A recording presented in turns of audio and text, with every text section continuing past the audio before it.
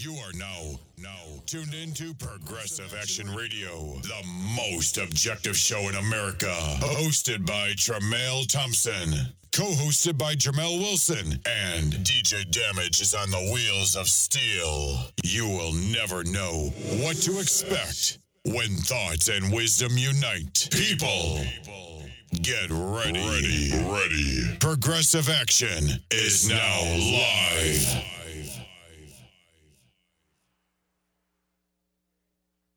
But we're talking about a job that has... What's going on? I don't know what happened with our claps. What's going on with our sound effects? Yeah, I seen that. Hold on 1 second. What's going on, cuz? I'm chilling. What's going on, cuz? Chilling, you know. All this crazy talk done flipped on them. Trying to say I started some scab talk of an imaginary strike. Yeah. I'm going to address that. Yeah, definitely. You know? I don't know. These guys got a crazy imagination. They do. Imaginary strikes. They do. Definitely. Imaginary transparency. Mm-hmm. Oh, yeah, definitely. You know, first of all, I want to say good evening to everybody out there. And tonight is going to be a powerful show. First of all, I want to say that Progressive Action, the Facebook group, has reached a milestone of 5,000 members. That's right, y'all. 5,000 members in Progressive Action. A real milestone. I didn't think it would happen before Christmas, but Joe said that it would happen. You know, Joe Campbell. You know? I didn't. I was a little skeptical. Yeah, I thought it would be like a little bit after the new year, you know? Yeah, I was skeptical, but we definitely go rise after Samuelson delivered this horrible contract. Oh, yeah, definitely. All the writing is on the wall. Yeah, the writing's on the wall, of course. You know, definitely, especially with those demands that was put out there, you know, by the MTA, departmental demands, you know. But first, you know, I want to address the scabs nonsense, you know. Basically, you know, they've been running with the fact that you said that if the union was to call a strike, then you wouldn't walk because you don't know what's going on and there's nothing being explained to the membership. There's no transparency. But I mean, you weren't lying. You weren't lying, basically. And then in my video that I did last week or whatever day it was, right, last weekend, I talked about the strikes, the citywide strikes that were held in the past. And basically, the membership knew why they were walking the picket line, why we were striking. So here it is, you come to 2016, and y'all want to talk, you know, y'all want to talk crap and lead people on saying that we may walk. But basically, you people know you're not walking, okay? Let's kick the ballistics of this, okay? Samuelson is not sitting in jail for a bunch of black and Hispanic people, okay? He's not sitting in jail for 10 days, okay? And then let's keep it real as far as financially with the union, as far as the capital. The union does not have the capital to sustain a strike, all right? Basically, you're talking about the union. They're living check to check, just like any other individual would. Their finances, okay? And basically, they're not trying to lose dues check off forever, because they lose dues check off forever. That's it. We don't have no more union because these people won't survive. Again, they're surviving off of the members' dues, okay? And then you're talking about paying $1 million a day. They can't sustain paying $1 million a day. But even if we walk for 3 days, like the 2005 strike, y'all couldn't afford $3 billion, and y'all know it, okay? So basically, you know, you got all these people on release, ain't nobody doing nothing, and then you're talking about also a strike would basically hurt your your quote unquote so-called friendships with the governor and all these other political people, okay? So basically, this is what I mean when I say knock it off. We're talking about, Progressive Action, they're scabs, they're a bunch of scabs. Like, really? Come on. For an imaginary strike? I tell people this though. You gotta do what's best for your household and do what's best for your home. At the end of the day, some people's not gonna be able to stand the strike. Be out, take 2 for 1, and imagine taking 3 for 6. A lot of people ain't gonna be able to handle that. So you got to do what's best for your household. I believe if Samuelson was to call a strike, it'd be service is normal, service is regular. Well, yeah, because you know, and then let's talk about all of these people who's talking this scab nonsense. Okay, it's like, listen, I would love to know how clean their house is as far as when they in the 2005 strike, Did after we went back to work, did they continue to pay their dues after we lost dues checkoff, number one? And of course, we all know Mr. Samuelson, when we struck, he basically went to the union and filled out the paperwork so that he can get paid during the days of the strike, so that he wouldn't lose no money. Exactly. And who's to say that they wouldn't do that again? Exactly. Where the members will suffer, but they'll get their pay. But exactly, they'll get their pay. Yeah, but Samuelson was the real scab. Exactly. And they was telling people not to strike. Him and Steve Downs. Right. They was telling people not to strike. Of But let's course. get into our guests, All because right. this is gonna be another good show. Yeah, definitely. We want to get right into it. All right, everybody. We got the Meeting of the Minds Part 3. And tonight, to Progressive Action, we have Mr. Joseph Campbell. What's up, everybody? All right. We got Henry Proman. Back to Progressive Action. And tonight we got retiree in the house. We got Mr. John McCarthy in the house. How's everybody doing? All right. And then later on we got we have Jonathan Beatrice coming to the studio tonight. And then we also have Mr. Anthony Staley back to Progressive Action, also from the Stations Department. We got to do live clapping in here because ain't no Yeah, sound because effects there's no right sound effects. Exactly. Live clapping. now. Live clapping. In Exactly. And then also we have Mr. Mike Staten from the RTO department up in here. Good morning, everyone. All right. You introduce Trevor? Okay. And then for the first time to Progressive Action, we have the operator and owner of the Progressive Action bus. We have Mr.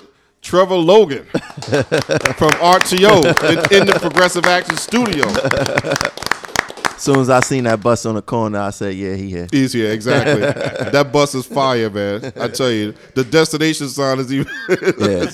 Yeah. And what's sad, the union is so crazy, is that they turned this brother away from using his bus. He wanted to put his bus in the parade and hook it up with the union destination sign. And they say, yeah, you could do it. You just got to pay that $1,000 registration fee. But meanwhile, they pay $40,000 for Earl Phillips to be the Grand Marshal of the West Indian Day Parade. Let's get Good work. Very smart. Yeah, y'all probably would have turned Trevor against us anyway. Exactly. Yeah, very smart. Very smart. Oh my goodness. We paid $40,000, and they had Earl Phillips' name backwards. They were calling him Philip Earl. Wow. Hey, that's your union dues at work. That's right. Everybody needs to understand that, Yeah, so, all right, we're having a little technical difficulties, everybody. Okay. But basically, okay, everything is cool. So basically, what I want to do is I want to jump right into things. And first, I want to start with Mike. Being that Mike is from the RTO department, if everybody doesn't know yet, the departmental demands are on the union website, and they're also on the internet on Facebook on Progressive Action. I myself put it in my group of Progressive Action. So I basically want to talk about the RTO demands for service delivery.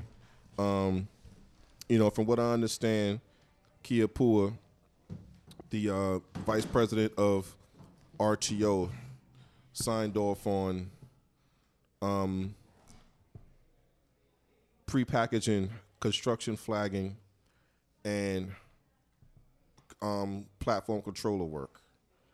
So what I want to know is basically, how do you personally feel about the demands that the MTA is bringing upon the RTO department, and what is the significance of work not being prepackaged in the RTO department? Wow. There's a number of issues with these problems with these demands that the management has proposed in this round of negotiations. They're not too unlike the demands that they put forth in the 2011 round of bargaining. One of the probably one of the more controversial ones is the creation of what they call this Sub-C division. And that's basically all of the miscellaneous train operators and the conductors who perform construction flagging duties. They want to actually create another subdivision, sub C, and categorize all of those titles in that division. They want to actually propose and implement a 1-year pick, which will basically limit your movement and limit your picks, because now we have basically 2 picks a year. So they want to be able to lock you into a 1-year pick where you will only be able to pick once a year. And they also want to separate or have you pick your vacations amongst this subdivision. Now, to sort of explain that, how that is detrimental to the members is that once you have created a separate subdivision and you have people picking vacations in that division, then the amount of vacation slots, the weekly slots that you're able to pick, are much smaller. So in fact, what you end up having is you'll have many people who may currently be able to pick summer vacations now will end up losing the right to be able to pick summer vacations if you have a smaller population of workers picking in this new subdivision. It was one of the things that was very controversial when this issue was introduced in the 2011 round of negotiations, and I had organized a number of members, and we had fought that and pushed back to where that wasn't implemented in the 2011 round of negotiations. So it's something that members are going to have to really guard themselves for in this round of negotiations as well. And I'll leave it at that and on that issue. Oh, okay. Well, basically, there are a lot of demands here in the RTO department. Then, basically, I want to get to, I want to try to get to everybody as much as I can. For what I understand, they have in the cleaners department, they have temporary workers that they hired off of a list in the cleaners department. So, Anthony Staley, basically, if you can you try to enlighten everybody on what's going on in the cleaners department and elaborate on what it is that management is asking for? Okay, I had to look at some of the things that they were asking on here, this proposal. And some of it, I think, some of it is a shot at seeing what they're willing to get out of these guys. And for one thing for sure, when you have a division chair that making the statements that Joe been making, they might get all of this on here, on this list here, because he's not the sharpest knife in the drawer. And my problem with it is the fact that they have been talking for years about trying to get us to have one pick. And they trying to say that, they're trying to imply that right here. And I don't see that being accepted by the members. We had the luxury of picking every 6 months, and people that ended up in places that they were, they don't want to be at. They have a chance every 6 months of getting out of it. So I don't think that's going to go over well with this cleaners. And this issue here with this cleaners unclogging toilets. I'm not a plumber. That's not part of my. And they can't. You see, this is the intelligence of some of these people. They try to say, "Well, you're a cleaner, just clean." No. If it was like that, then we wouldn't have mobile wash. We wouldn't have various different types of cleaning if it was just like that. And as far as I'm concerned, last time I checked, unclogging toilet is a plumber's job. Okay? So let's get that straight. Or I don't care who put this in there. They wasn't too smart putting that in. Replacing light bulbs? Well, they always had a rule that as cleaners, we wasn't supposed to climb or stand on anything. You see? So now you're trying to tell us, oh, you're going to pay compensation. You're not going to challenge your compensation for cleaners that fall off and get injured. when all this time it's been past practice for years, we're not to climb on top of anything to do any kind of task. And then this spot painting. You might as well say this is technically broadbanding. That's what they're doing. Mm-hmm. That's what they're trying to imply here. And like I said, I looked at the previous proposal, demands, when they were trying to ask for them to cut in half our night differential, which is already, 2.5% or some already? They was trying to do this on this contract here. And I'm surprised that it flew. It didn't fly for them, but I haven't seen that yet.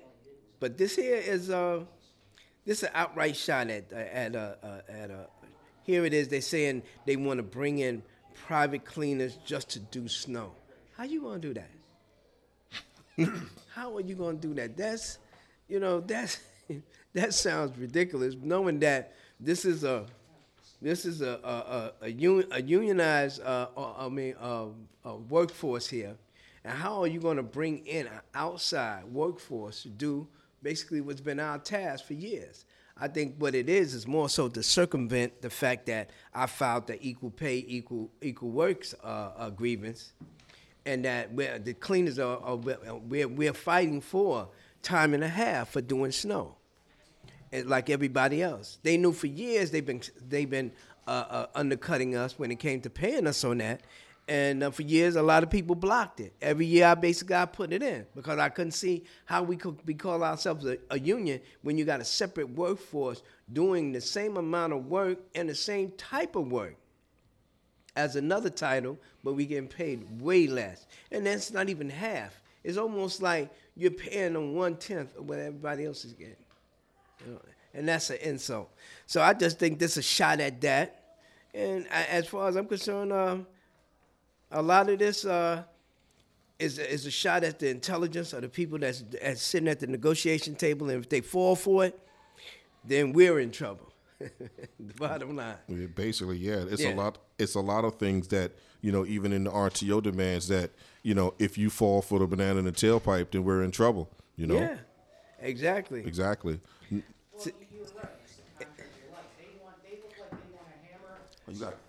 This is...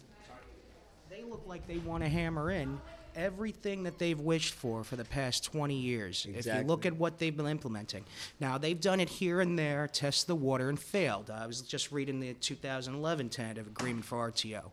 And something that Trevor and I noticed right away is that in terms of combining titles of a conductor and train operator, they do that in Toronto.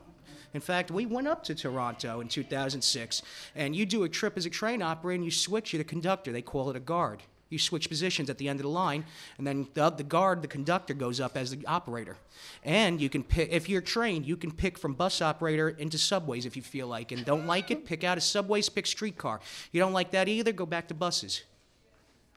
And it's all allowed. Their union has organized it. What I'm seeing is that they're trying to implement things that they've always wished for, and I think they found, based on the behavior during these negotiations, they found a union that's amenable to these things. And that's why they're putting all of these out at once in one set of negotiations. And to add to that, I have a friend who currently just visited me from Toronto. He's a Toronto subway train operator. And one of the things that he was looking at was our schedule patterns. And as Henry just told you guys, they do guard one way, train operator one way. The failing in that is that they was able to shrink run time down, schedule time down. So pretty much once you got to the end of the line, it was switch positions and go. So those nice little 20-minute breaks or 15-minute breaks we get to the end of the line, those guys don't have. And now they're fighting for what we have. So what I find is odd that while they're fighting for what we have, now they're trying to push on us what they have. And what they have is not working. Unbelievable. It's like New York. It's like, do people understand that, New York City sets the precedence for the rest of the world? It's like, but basically they're researching and looking at other transit systems, and the problem is that, the people that's in these positions, see, they don't remain here in New York for a duration of 25 years on the job like how we do. Okay, these are people who basically go back and forth between these different transit systems. Okay, a lot of them been in transportation, but they see other systems and they try to implement the same thing here. But this system is old. Yeah. This system dates back a long ways, even before the days of the tunnels when everything was L's. So like I said, there's a long, rich history of this system. But the one that really gets me is number 5 here, where it says management shall be permitted to use private contractors in or employee and other titles than cleaners to permit to do the track tile cleaning. Track tile cleaning. It seemed like they want to privatize. They go start privatizing some of the system. Well, there are certain parts of the system that they're already privatizing. Such as like the big stations. Barclays Center is going to end up being one of them as well. Where companies have their name on the station. They like Barclays is paying almost $1 million and some change to have their name on that station. Eventually, they're going to take over, advertise on that station and everything. And part of the deal is for them to have their own cleaners. You see, areas like that, Midtown, it may be Hoyt Street, stations like that where where the stores upstairs want to advertise right down on they're going to be responsible for the upkeep of the maintenance of the stations as well. That's something that they've been doing, and slowly it's been coming in real slow, but that's eventually it's going to be. But you think you're going to have what store going to buy Rockaway Avenue on the 3 and put advertisements up there and think people going, buy these stuff. No, not in Brownsville. No way. So that's my point. Only certain areas, mostly shopping areas, business areas, they have a plan of that nature, and they see how well it goes. Like I said, they've been trying that they have been going on for about good 8-9 years now. They've been doing that, but. Oh, really? This here, I want to see if they're going to take responsibility of these cats. Because these cats here, track and tile people, they work around the live third rail and all of that. Right, they're track certified. Yeah, they have to be on the track certified and all that. So how could they put a dumb statement like that in their private contractors, untrained, working around the third rail? These are some geniuses. Yeah. But then, on the other hand, our union is not too smart either. Exactly. I mean, like I said, we tore up their demands that they handed to the MTA for us. So basically, of course, they're not too bright neither. But the fact is, I feel bad about the fact that it looks like the station department is going to take a real serious hit on this contract. And the thing about it is, it's been talked about for years.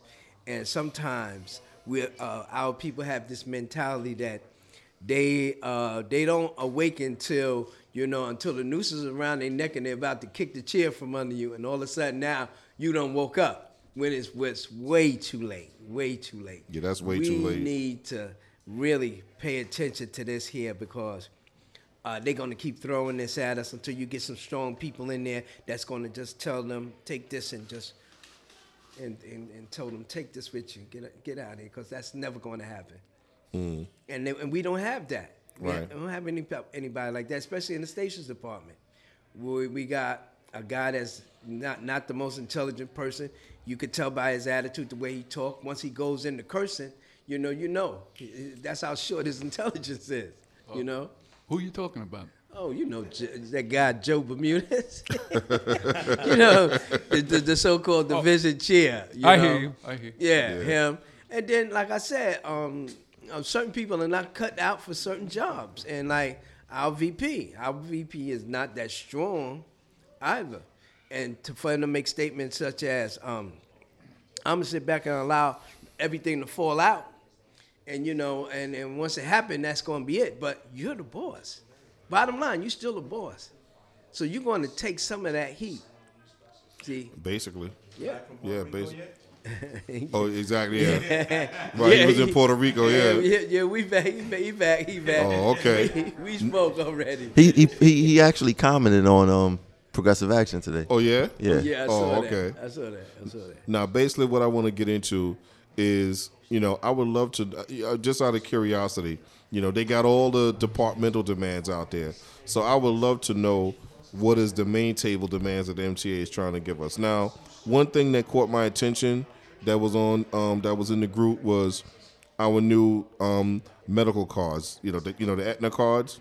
Now, basically, my card came in the mail, and a few other people commented and said that the union logo is on the Aetna card. Now, if management is in full control of our health benefits, what is the union logo doing on our cards? Joe, can you try to shed some light on that? What is your opinion on that? Somebody must have paid somebody for it. I mean, because our logo is for sale, and we know that. It goes on everything. Oh, man. Yeah. So it's crazy because I'm just wondering, like, okay, this is something that we talked about before, to where it could possibly be some type of fund that was created and money was given to the union to dump into it for our medical benefits. I was always worried about, a transition, not so much into an HBT, Health Benefit Trust, again, like there was prior to 2002, but I was afraid of this leadership actually running it. And this logo thing on the card kind of worries me. It's one of the reasons why I never left the high option. First of all, I didn't want the union touching my dental, much less my health benefits. I don't trust any of them down there. I wouldn't trust them with a hot dog stand. So I don't manual clap. So I don't. You know what? Why the logo is on the card is beyond me. I don't know why that has to be. I have no idea why that has to be. I mean, it could be that that was an agreement. What? Yeah, okay. We'll look the other way while you devalue our health benefits as long as you put our logo on the card. I don't know if that was a deal made. Another crazy thing I found about it is that they don't give separate cards for the people no more. Everybody's name is on one card. Right. All your dependents, your name as well as all your dependents is on that one card. Your name is in bold, and the dependents' name is in regular. Exactly. So somebody that has like five or six kids, I'd love to see all those names. But how does it work? Who carries the card? I mean, you got to carry the card. There's only one? I didn't get mine yet. It's only one card. That's ridiculous. You can only one person get sick at a time? Exactly. Take turns. Yeah. I get sick on Mondays. Mm-hmm. Yeah. I mean, I just found that very strange. Yeah. That is very strange. It is strange, yeah. I couldn't believe it. What they would say, they were saving plastic? That's everything, everything. Save on everything. No, but the union spent some good money on our membership cards. Yeah. Those membership cards are better quality than those healthcare cards. Well, maybe they double. They double? Yeah. Oh, okay. Both got the union logo on it. Exactly, yeah. Maybe if you're not in good standing, you could come with your Aetna card. Oh, man. Yeah, but like I said, these guys are comical. So what's going on, John? How's everything going? Pretty good. Oh, okay. So what do you have to think? What do you have to say about the current contract and what's going on and how this administration is handling it? Well, I could say to think of a strike is pretty ridiculous. I think Samuelson could be in power in Local 100 for the next 50 years, and there would never be a strike.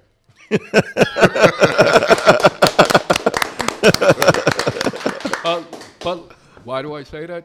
The guy calls a rally once every 3 or 4 years. You call a rally, so with such a crazy amount of time in between rallies, with all the problems and all the issues that take up this radio show or on the Facebook page of Progressive Action, all these things, and he calls a rally once every 3 or 4 years. And getting back to him on the strike is a big thing. Don't shouldn't be cavalier about a strike. We shouldn't be cavalier and think we could have one. We try not to have one. You try to when you prepare. That's another thing I think about this imaginary strike. You have to prepare for maybe a year before that or longer.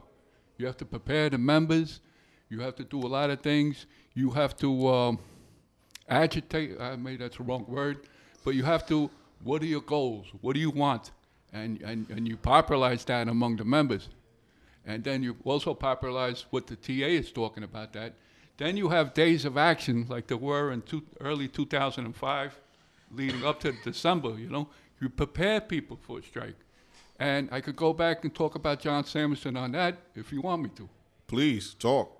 John Samuelson was the acting vice president for Maintenance Away for 2005, the whole year up until a week before the strike.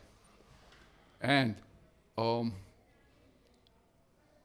as the vice president of any division, you were supposed to get people ready, get people worked up, get people to come out to these days of action. And he basically did nothing. And I can even remember back when that was happening, there was a meeting at 32BJ, I believe in June. And they talked about having these fight back committee, or I forget the actual name of it. That was one of the but names for it. Yeah. A buddy of mine was in 32BJ, and he was Yeah. communicating information to me Yeah. about the strike that I'm about. Hold on, when you talk, you got to come to the mic, bro. Yeah, it's all right. Yeah, a buddy of mine, unfortunately, has since passed. He was a porter in a building under 32BJ, and he's conveying information to me about a strike that I'm about to walk. So there's more communication with other unions to get this together and do something. I mean, the action that was taken, I believe, in 2002, it's not my research. I have to give that credit to Nil DeLaunt. That was on Facebook. Talked about how the union hired a firm a year in advance and got the public so pissed off the MTA that if it ended up in a strike, they might be carrying people out at 347 in body bags. The people were pissed as much as the transit workers. And now at the last moment to call, we might have to consider a strike because this is wrong. That was the time for that was December of 2015, not 16, for a 2017 contract end. This is the wrong. It's all wrong, and you're absolutely right that it takes time to do that, but you have to get the public to that's part of it be too. on your side. You have to have the public on your side, and you could even talk about that. You had these meetings the last 2 weeks about raising the fare. Now, if the union was serious, the union would have showed up at these meetings. Very true.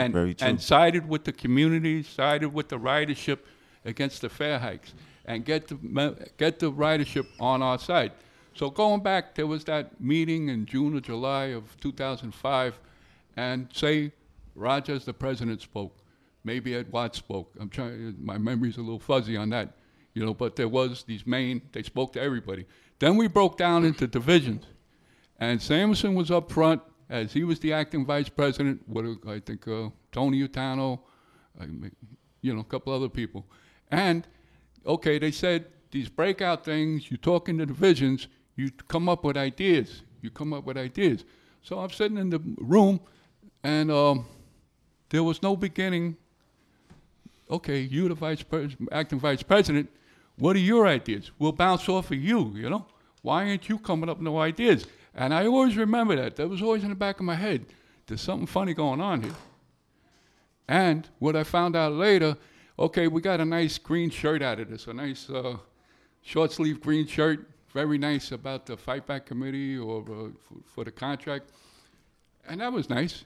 But I never got a phone call, I never got an email to do anything. And after the strike, I only found out that he was the acting vice president. It was up to the vice presidents to organize in your division, to organize and get your people out there.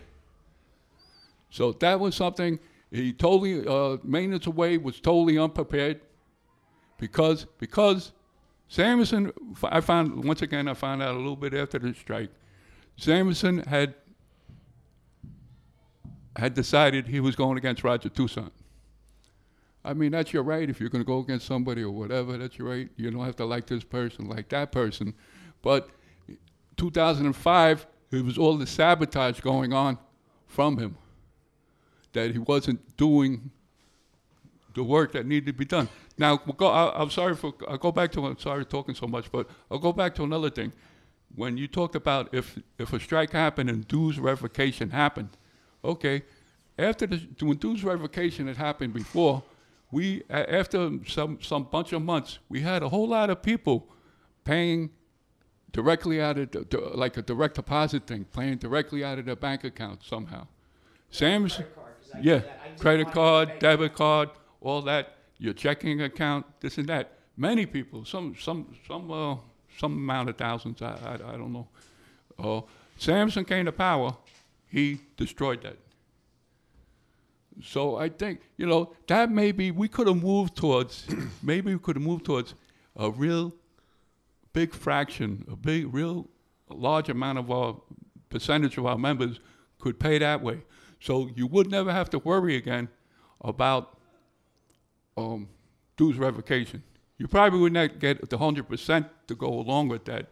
But if you got 75% and to pay that like that out of their checking account, the other ways, like I've said, and you might get 20 of that 25% that you don't have doing that, they might pay their dues. Oh, the guy comes around, here's a check for my dues, here's a money order, here, So the union would never have to worry again. But Samson, in his great ultimate wisdom, he had that destroyed. He did away with that. Now, if he hadn't had that destroyed, you still wouldn't have, over 6,500, according to the LM2s, over 6,500 members still in bad standing. And a lot of those members are still in bad standing from the strike. Well, those members didn't sign up for they apparently didn't sign up for taking out your checking account, your bank account, your credit card. There's a certain amount of members that are like that. We could go into the whole thing of he had flyers out there. I don't know if I want talk so much about it. He had flyers out there telling people not to pay their dues. They were unsigned, but everybody knew it was by him, and his people were going around doing it. Now, I was in the track department. Jack Blazewicz said at a division meeting that I can't go around and collect dues on TA time. Why can't you? I did. Jeff Lee did at night. I was in the night track safety task force. We went around at night collecting money on TA time. We got people to pay, give us checks, money orders, this and that. Why couldn't Jack Blazewicz do it? So Jack Blazewicz has always been very tight with Samuelson. And then Roger took him off release time. You're not releasing. You're not going to collect dues. You're not going around and collect dues. While the union is being starved, the union is under this attack by management. You're not going to collect dues. How are you going to be on release time? Yeah, we used to go down to the union hall, pockets full of checks, even people paying cash. You'd have to give them a receipt. That was survival. There was no joke about that. We did what we had to do. For these guys not to do it in MOW, they did a disservice to their own people. By not collecting their dues, their own people became in bad standing. So what did they want? They just wanted a few people to be in good standing so they're the only ones qualified to run? I mean, that sounds pretty selfish, right? Even when Samuelson first took over as president, one of the first magazines that came out, he highlighted a group of people from MOW who didn't like the prior administration, so didn't pay their dues, but now they like Samuelson, so they're going to pay their dues. Now these guys were the ones that were calling us scabs, scabbing an imaginary strike. The last week. You're talking about this last week. Right, this last bullshit they put out. But meanwhile, they put a bunch of guys who refused to pay their dues, like the whole $911.86 squad, and they put them on the front page of the union newspaper. Finally paying their dues 4 years later. Right. So they didn't give a shit. These are heroes. People paying their dues 4 years later. Yeah, they didn't give a shit. There's pictures in the paper. If the union would have crashed and burned, they didn't give a shit, right? But now that Samuelson's there, they could pay their dues so he could eat their dues up, in the form of steaks and beers and stuff like that. I mean, those were tough times. John is recalling it pretty much the way it was. And let me jump in on this because it's part of the same subject. You just don't one day wake up and hear that your president called a strike and people just don't work. It doesn't work like that. The MTA knows this. And even as we might get accused after this show of trying to weaken the union and make the contract look bad because it's better for us, and the MTA is learning that we're not strong, the MTA knows exactly what goes on in our union. They don't need us for that. They know, they could see this dude not showing up to meetings, and I'll get on something later on. I want to talk about that when it comes to the boots. But, I mean, they could stick. They know the difference when the union leadership is on top of stuff and the union leadership is like, daydreaming. And John is right. It takes so much work leading up to a strike. I mean, you what it is a leader might be afraid to, have the membership leading up to a strike, training for a strike, and then not calling one, especially if he's not serious about one or serious about having his bluff called. The community is very, very important in this. You start off, I said a minimum of a year, but even then that would be a very tight schedule. You have to go out to the community and you have to, let's say booth closings. Now we know that's a passenger's safety issue. Station agents. Now that's eyes and ears of the system. That's, to prevent crime, to report crime, terrorism, you name it, down the line, right? Very serious. When they close booths and they take station agents away from their ability to be safe reasonably safe within a confined space, but still be able to help passengers by alerting authorities, we as a union have to take that side with the community and bring them in on it and be partners with that. To say, no station agent of any future, that's bullshit. Where they are is where they belong, and that's it. Station agent of the present. That's what we need. And these are things, even a half-page leaflet just to give to passengers as they're going through the turnstile and say, here, read this. We did that before. I mean, we all took stations on the G line and the L line. We would hit one line one day, one line the next day, and we would just hit every passenger. And then coming home, we'd hit another line. So then coming out of the train, they get one. And that was just the beginning. There was so many different things we wanted to do leading up to it. Taking the fight to management when it comes to discipline. One of the first things we wanted to do, had that election turned out differently, was go on the attack when it came to discipline. To go down to 2 Broadway, the new House of Pain, and go down there and rally in front of that place, not just once, lots of times.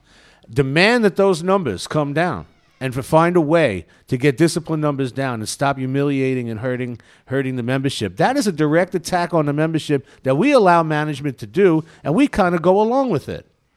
Now, that's ludicrous. What other agency in this city's got 16,000 write-ups a year? The cops? Who? Negative. Right. The fuck out of here. No fucking agency is that fucked up unless they fuck it up on purpose. Labor relations is a behemoth. It's a monster. It feeds itself. It runs the authority. The power that it has, operational management shakes in its pants when labor relations says something. Don't do this, don't do that.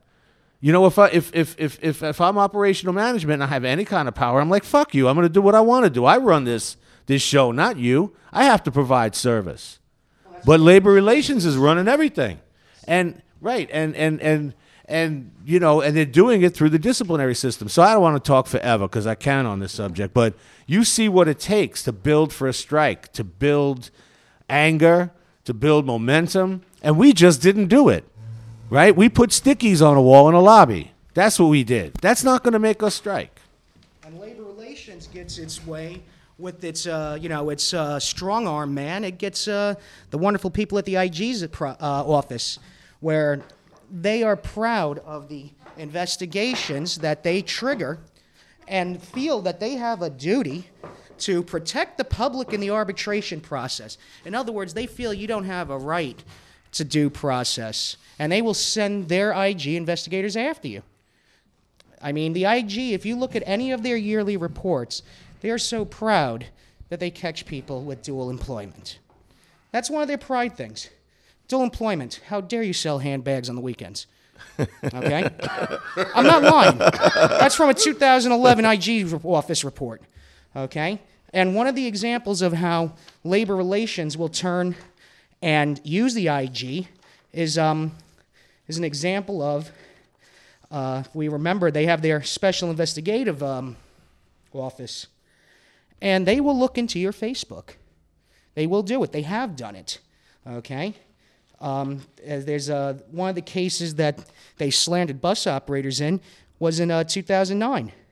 that the IG's office in mid-September received a complaint from a concerned citizen regarding a bus operator. Specifically, the complaint reported observing the bus operator sending text messages. So they sent the IG out. They yanked the guy, and they start monitoring his Facebook about how he talks about pedestrians and passengers, because you shouldn't have a right to the First Amendment. Not in the MTA, because once you sign for that job and that piece of tin they put on you, you got no rights. That's what they believe. And that's what the IG's office believes, because they went ahead and filed this guy and said, hey, he should have been terminated. They sent the Beakies after him? Yes, they did. Could have been John Landis? Yeah, was the Beaky's name Landis? The synopsis of the report doesn't state who the actual Beaky was. But don't be surprised. He left long before then. Oh, no? Before 2009? All right. Yeah. All right. He's still connected, though, probably. Yeah, buddy. And it says here, specifically Dual employment. the complainant reported observing the bus operator sending text messages on his cell phone while operating the bus, and stated that these messages were posted on Facebook. Okay? This is what the IG's office spent its time doing. Taxpayer dollars, guys with nice shiny badges, okay, to go ahead and say, hey, we're going to go on Facebook. So it looks like the Samuelson administration is taking a page from the IG. Oh, yeah, definitely. So, yeah, Willie Rivera and all that. Yeah, because that's apparently the only thing they do is correct its members on speaking out. Right, and Maxine Gatson and Ernest Jacobs. Yeah, just to name a few. Right. Okay.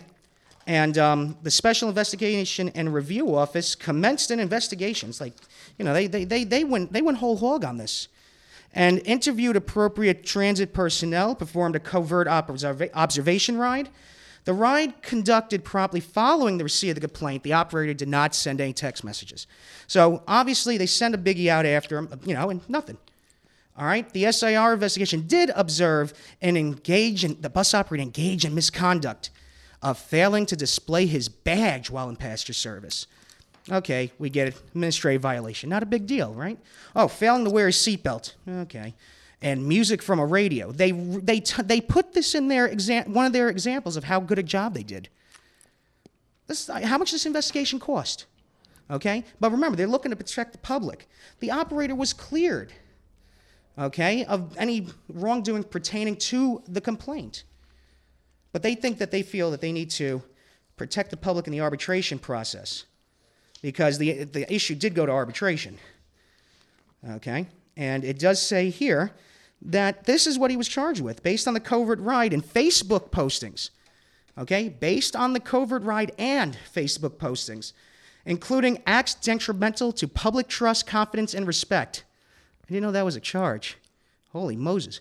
Unsafe, reckless operation, navigating internet while operating a transit authority bus. So that means that they went to Facebook and figured he posted at the time he was working. All right, that's a no-no. I hate cell phones personally. Okay? So, all right, I can't really argue about that. But he did go through the process and imposed a 30-day record suspension. Okay? The arbitrator rejected dismissal. All right, that's what the agency wanted. And the guy comes back to work first day at work and kills somebody. And this is what the IG's office says they need to protect the public from, because who knows, after they take you out for 30 days because you like Facebook, you might kill somebody. And that is their argument. So it says they need to protect the public in the arbitration process. That's their first issue. Their second issue was removal from passenger service pending dismissal. Okay? Though he had the complaint against him, he was able to continue operating his bus 12 days following the commencement of the investigation. So wait a minute, you should be taken out of service because you had an investigation triggered? All right. You're going to be taken out of service and paid not to work? Well, that's where this came from. If you're on the surface side, this is where it came from. This is one of their recommendations. Like I said, these are issues, and this is a result of their investigation. So what it seems like is that they want to protect the public from us, but who protects us from the public? The IG's office is not concerned with that. Go ahead and call them and find out. I'm telling you, they'll say, speak to your union. Why? What union? What union, well, exactly? I got news for you. I've called the IG's office once before, and I've never had someone hang up a recorded call so fast in my life. Because that call is required to be recorded. It's very similar to the requirements not just in public authorities law, but the requirements you have when you not so much file a civilian complaint, a CCRB, against the police, but when internal affairs gets involved. Those calls must be recorded. Even if it's not even their department, they must investigate that complaint, how unfounded it may be, and then get a disposition. I never had the IG. The IG's office says, that's a union prom. Click. I said, are you effing kidding me? Unbelievable. You know. Now you That's see a union prom. Now you see everything you just talked about. Now, this whole IG's things is one of them, and this is, I was talking with somebody about this earlier about the MTA, and now I did a little live video before I got off work tonight of the 96th Street subway station on 2nd Avenue. They cleaned it up real nice. It looked so nice I had to pull over and take a picture of it. I was like, wow, look at this. But anyway, they've expanded the system. Just like I talked about in my live video last week, remember, Henry? They've expanded the system 5 stops, 5 subway stations. Yes, a whole big deal. And exactly. And then to add insult to injury, Mayor Bloomberg was behind the extension of the 7 train, not the MTA. Yep, and he got off at the 34th Street station. Cameras were there. There were signs up. Right. And only about 15 feet of that station where he got off that goddamn train was completed. Mm-hmm. It was the biggest dog and pony show I've ever. I mean, the train pulls up. He stands. He gets off because it's going to be his last day in office. Thank you, Jesus. And he gets off into a station, which gives the impression it's like, oh wow, look at that. I mean, the press had to be escorted down the stairs because they weren't completed. Okay? Soon as you look at the wide shot or any still shots taken, the sign is above him, and that is the only 34th Street Hudson Yards sign you see in the whole fucking station. Uh-huh. Sorry. Exactly. I'm sorry. I'm sorry about cursing, but No, it's all right. That's how they will BS, they'll BS the public that bad. And listen, the media's on board. The media walks into a non-finished station. You'd think one of them would have called bullshit. It's like, hey, wait a minute. This looks like a Hollywood movie set. Progressive action is not there. Yeah. Yeah. Exactly. Yeah. You They're like, this is a set. This can't, what? And they go ahead and they go along with Maniac Mike. Yeah. Okay? Megalomaniac Mike, which, by the way, said it was a thuggish thing that we did when we went on strike, and literally was questioned about it the next day and said, I never said such a thing. And the press was like, well, he didn't call you thugs.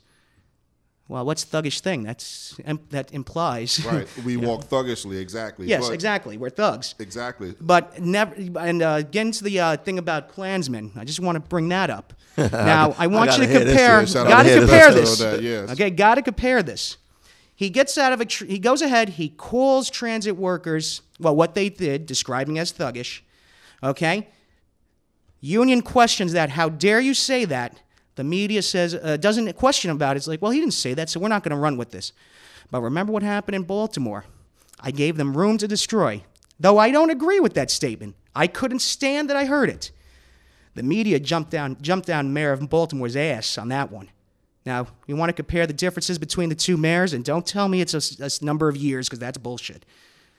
Okay, anybody? The media didn't end for 2 days on that. And but it's the same idea. I gave him room to destroy.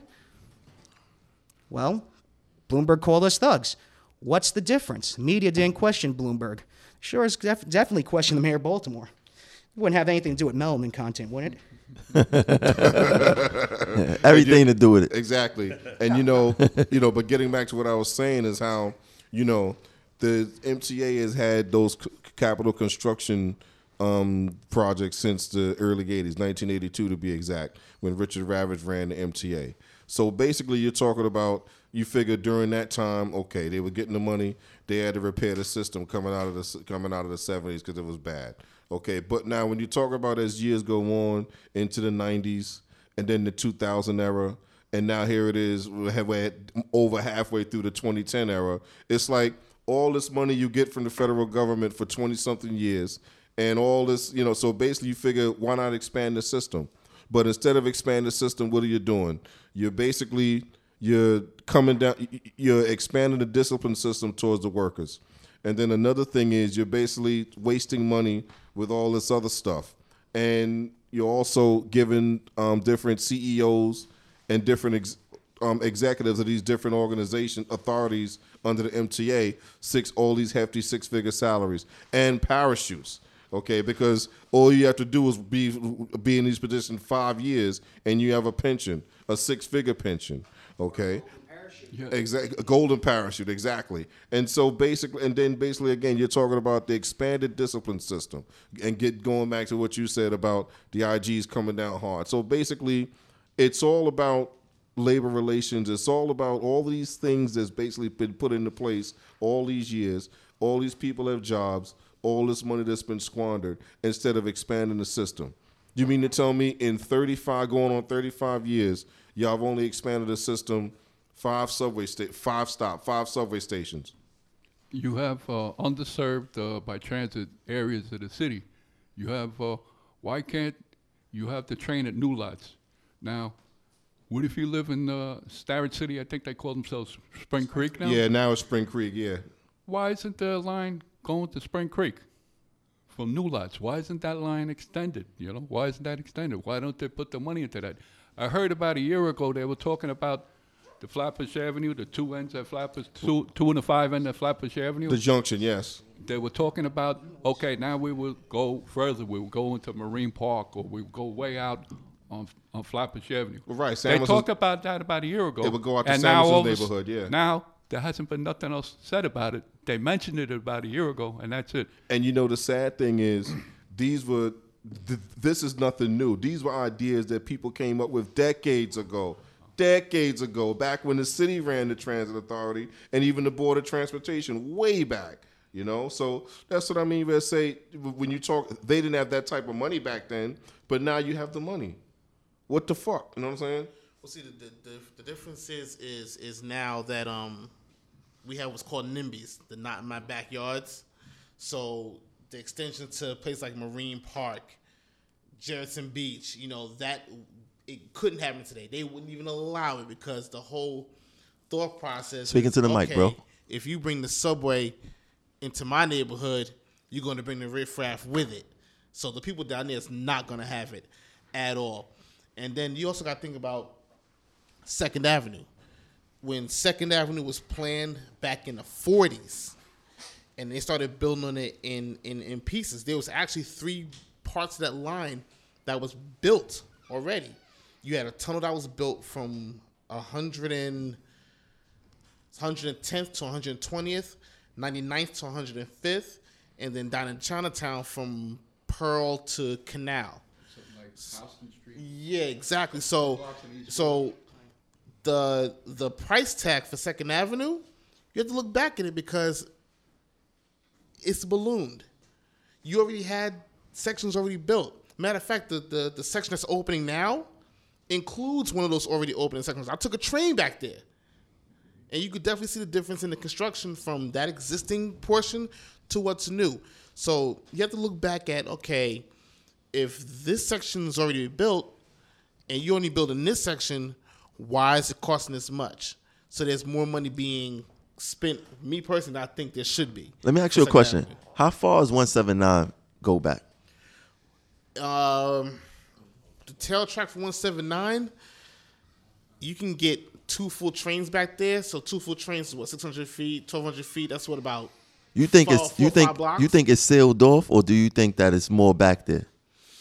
I think it's sealed off. Parsons Archer though is different.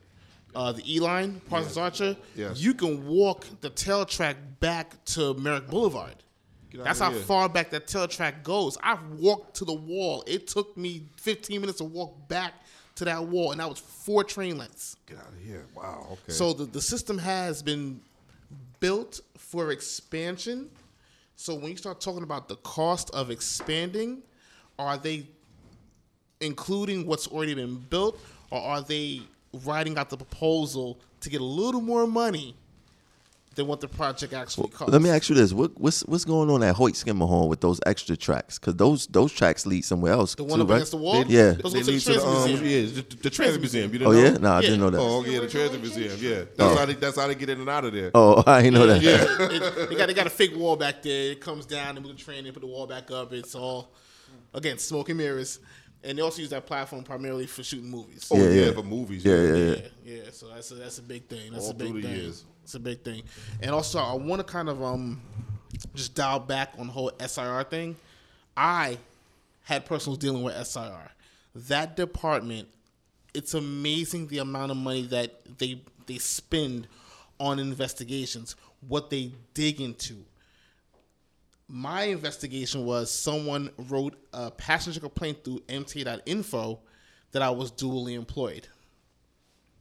Before working for RTO, I had ran a consultant business. Now, when I signed on, I had no intentions of doing any business outside of working for transit.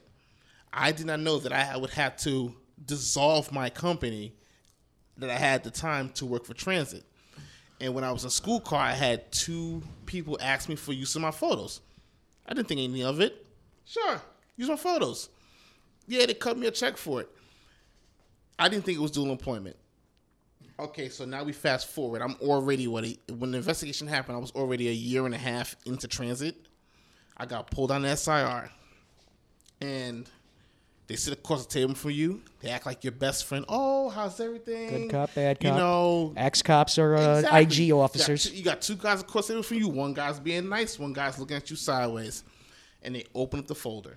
And when they open up the folder, they have your entire life in that folder. They have your Facebook profiles printed. They got your Instagram printed, your LinkedIn, anything that you have online that they can dig up. And even things that you don't think they can dig up, they will dig up and find, and it's in that folder. And what they will do is they will ask you specific questions to see if you're going to dig a hole for yourself, because they already know.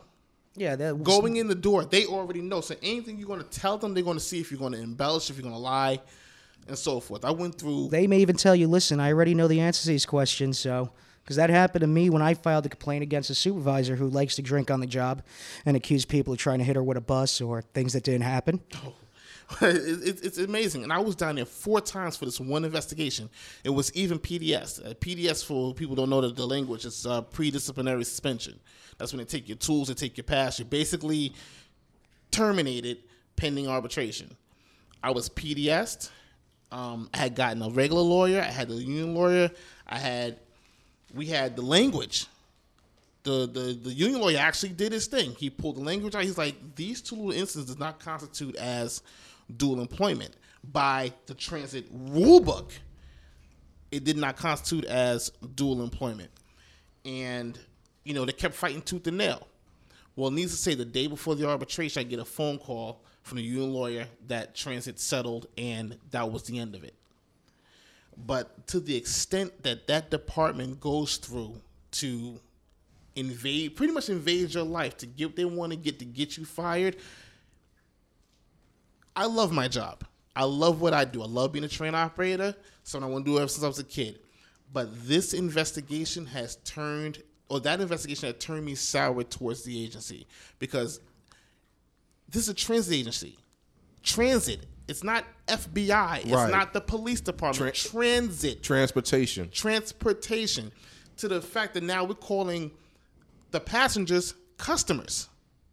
I'm sorry. There is a definitive definition between a passenger and a customer. This is a public benefit corporation. Public benefit. Public transportation. This is not a business. It's a public benefit. So now you want to call these people customers. You're giving them an extra power.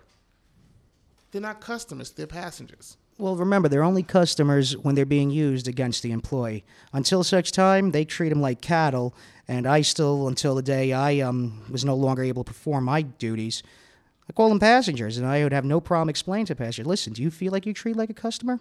And not because of me, does this authority treat you like a customer? Do they value your opinion when it comes to serving you, or is it only when you feel like making a complaint and figure, I'm going to prove I can get somebody fired? Passenger, end of the day, and to this day, you cannot get me to call them a customer, because by definition, that's not what they are. They are passengers. Now, basically, right, I thought about, again, you and your bus, right? Now, if you would decide to where you were going to make some money on your day off, like a dollar van, right?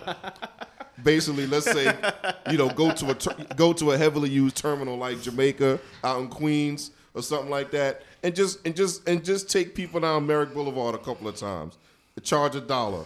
Now, basically, they would bring you, the IGs would bring you in and question you on that. And they would consider that dual employment. Exactly, and believe it or not, due to my current dealings with that bus and it being public, I wouldn't be surprised if I'm pulled down the SIR again for that. But yeah, I would literally have to fill out paperwork. They'll say you're working for Progressive Action. Right.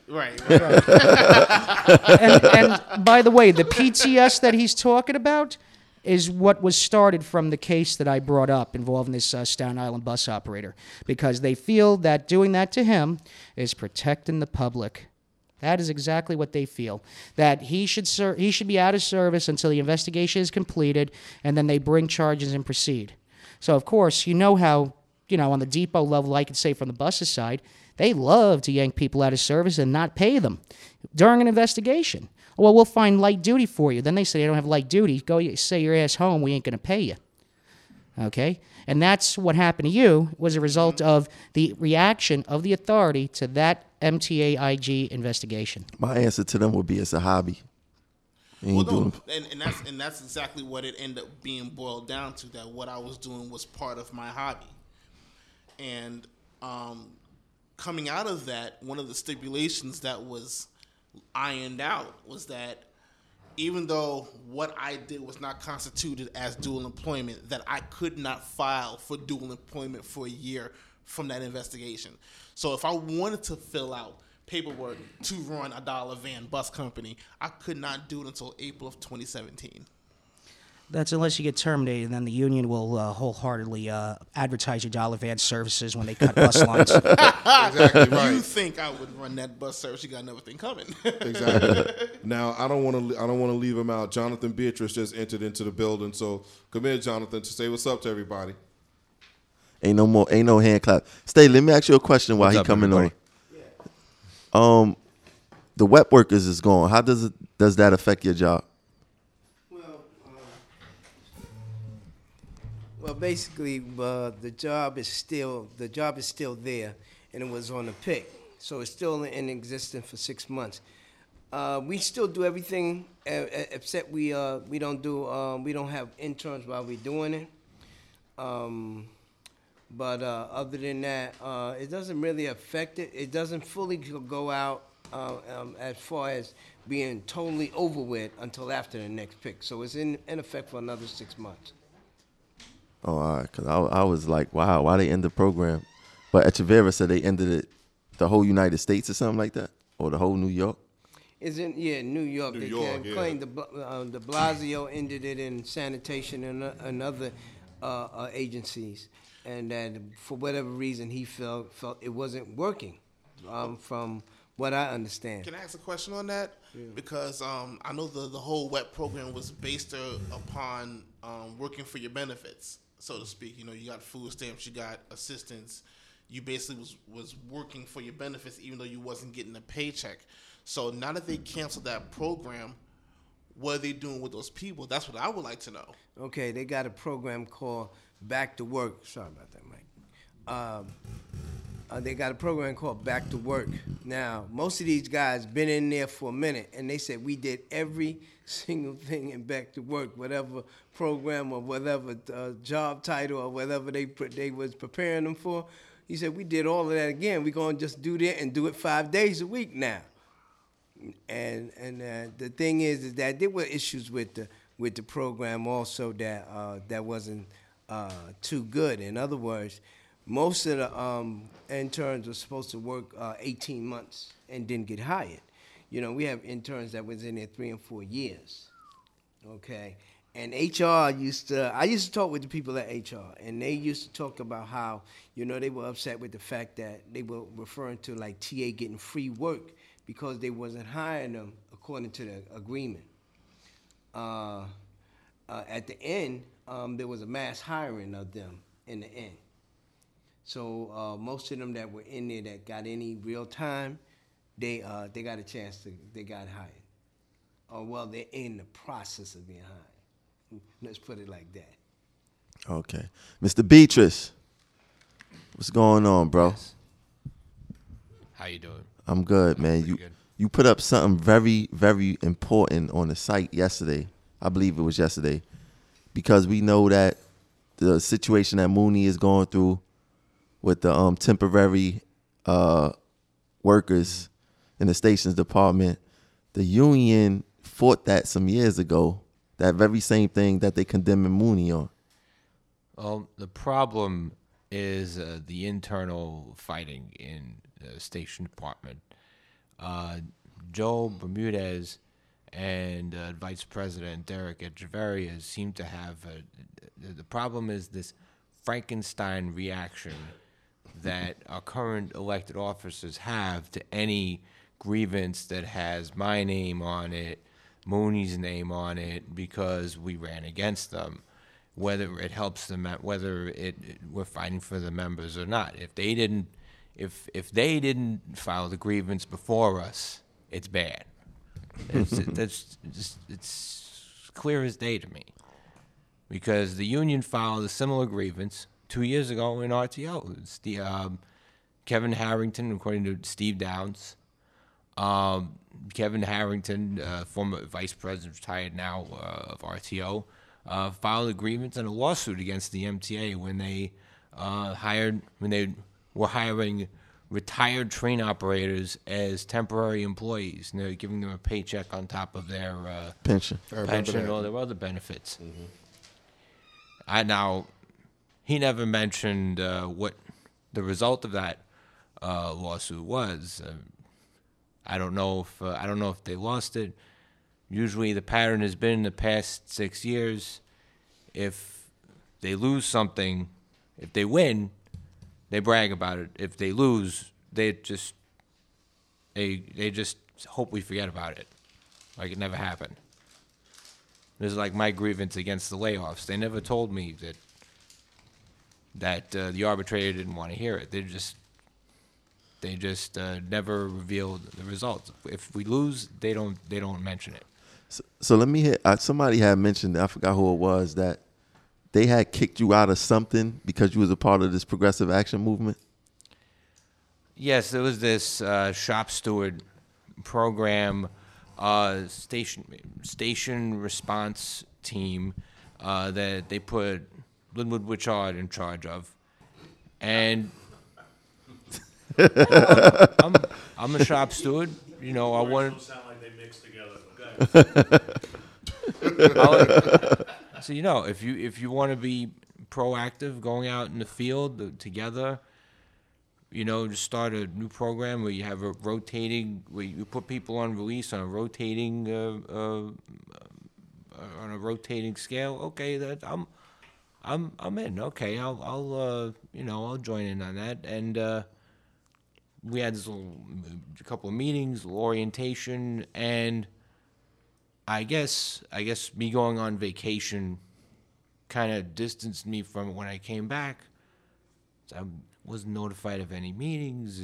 Nobody called me as to what the next step is. I thought it was one of these things that they start to do and then they forget about it, and then I got a call saying that you haven't done any of the. They called it CIRTS. It was an acronym, SIRTS.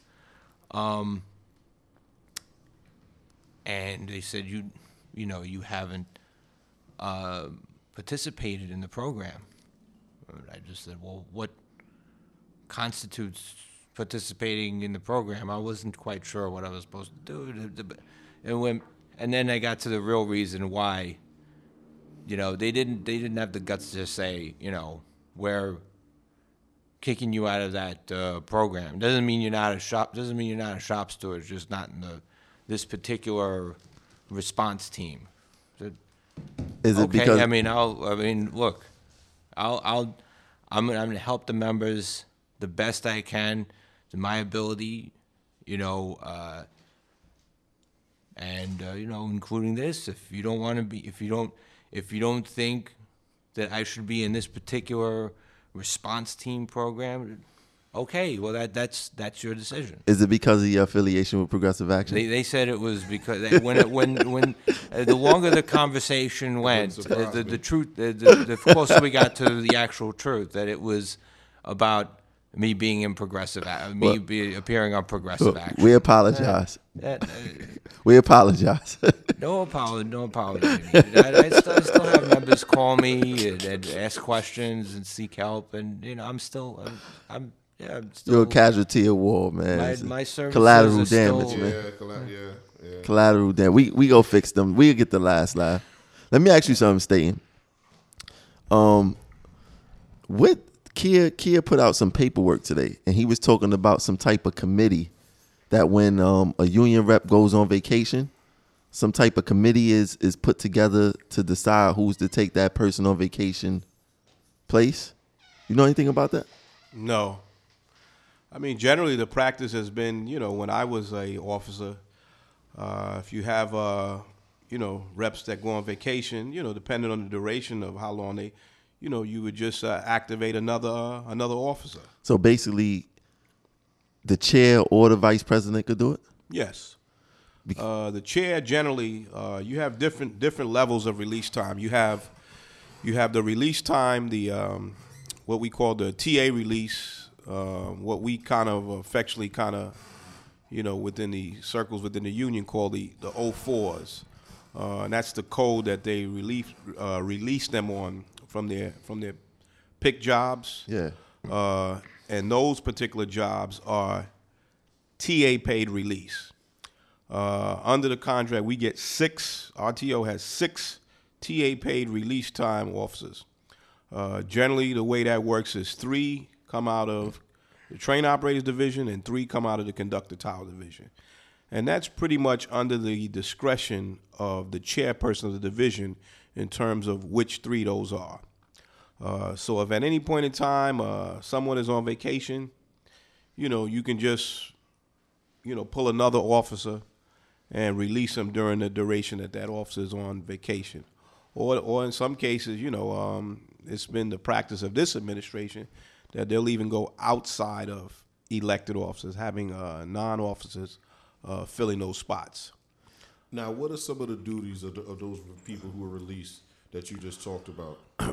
The TA release time folks that are on TA paid release, their jobs and functions are to simply perform all of the different various hearings, whether they be at 2 Broadway, 130 Livingston Street. You can pretty much investigate any number of claims, or if you got to investigate, say, a case you're doing some research on, and you have to, leave out of 2 Broadway, you can go and do those types of investigations. The only thing that you are prevented from doing on TA paid release is any activities that are not quote unquote labor relation type functions. In other words, you couldn't go to say if the union had if you filed a lawsuit or you filed a PERB charge against the union against management, you couldn't go down. The authority's not going to pay you to go down and fight against them on their dime. So generally, those types of activities are prohibited on TA pay release. Then you also have what we call the union paid release. And those are generally your staff positions that are paid directly out of the members' dues. And that's more or less under the discretion of the president and in some cases the vice president. They will determine, and the president, they'll usually allocate a certain amount of union paid release spots in all of the different departments. At one time, we probably had as many as 6 or 7 in RTO. I think now that might be down to about maybe, I think the tail end of when Roger left, when I left elected office, it was down to about 4. And those are paid directly out. Now, in terms of the discretion and the latitude that you have when you're getting paid by the union, it's pretty much unlimited. You can pretty much, go throughout the system, go where you please. You can fight the MTA, on the union's dime because they're not paying you. Could you also work? Yes. Yeah, you can work. You can hold outside employment if you're on a union paid release. You know, presumably, as long as that's not going to interfere with your, you know, your duties As a union. as a union rep. Yeah. Right, but if you're on TA pay release, you can't because you're on the TA dime. Yeah, it depends. And like the brother was saying earlier when he was talking about the dual employment, I've represented a number of those cases years ago as far as the dual employment. The TA has a what they call policy instruction that governs in terms of dual employment. There's no real prohibition against having two jobs. The only thing is you just can't have overlap between those two jobs, and you must have 8 hours off from both jobs. You must have an 8 hour spread of a tour of hours where you're not working either one of those jobs, and you have to have 1 day off where you're not working either the two jobs.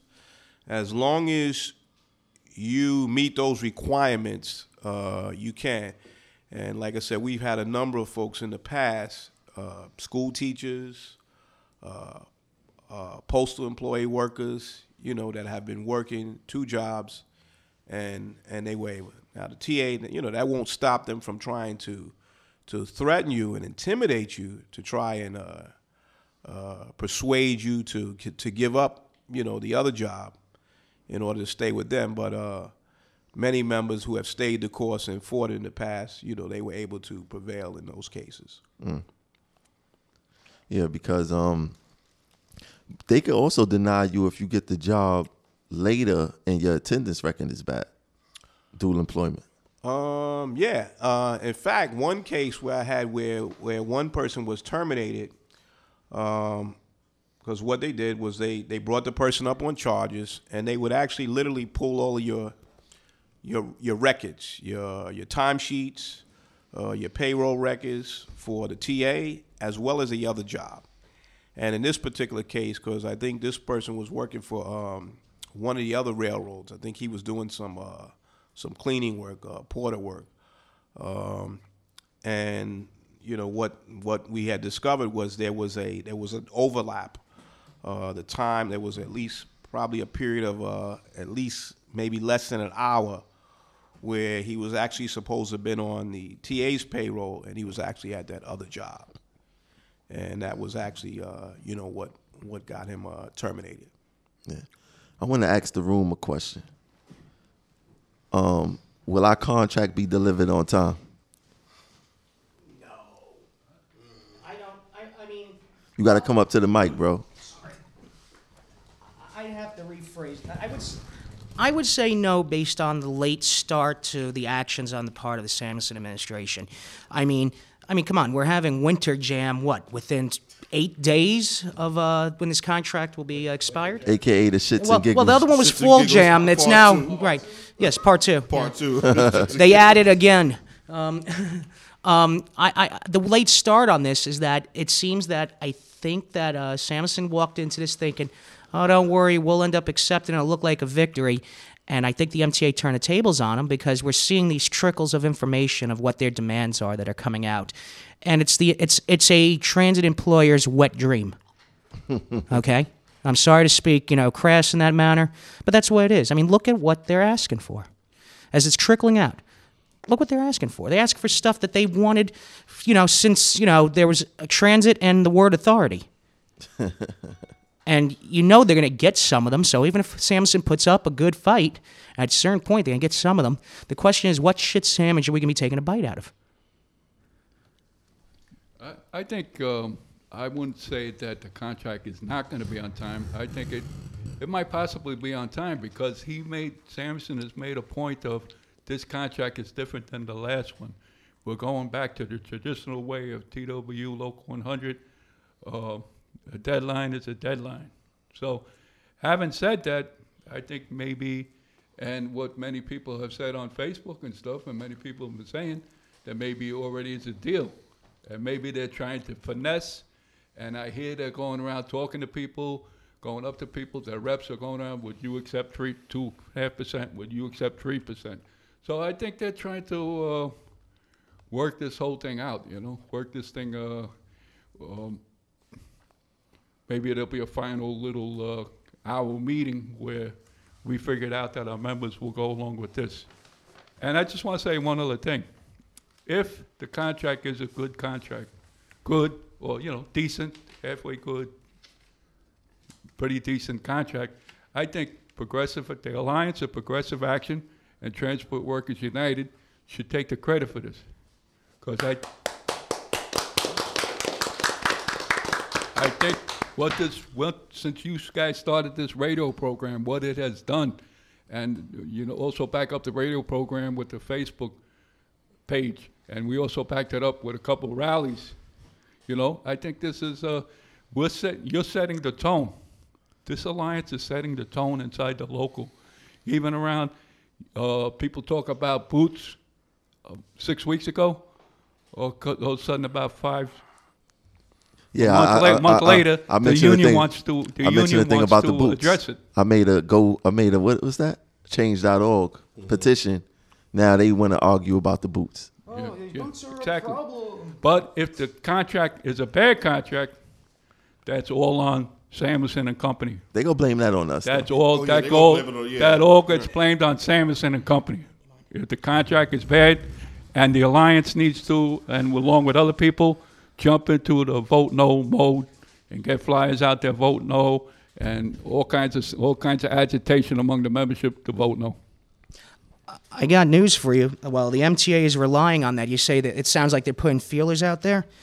On page V, as in Victor 284 of the MTA preliminary budget going from 16 and 19, they already say represented employee wage increase assumptions follow the TW pattern upon expiration of existing contracts starting in 2012 are as follows.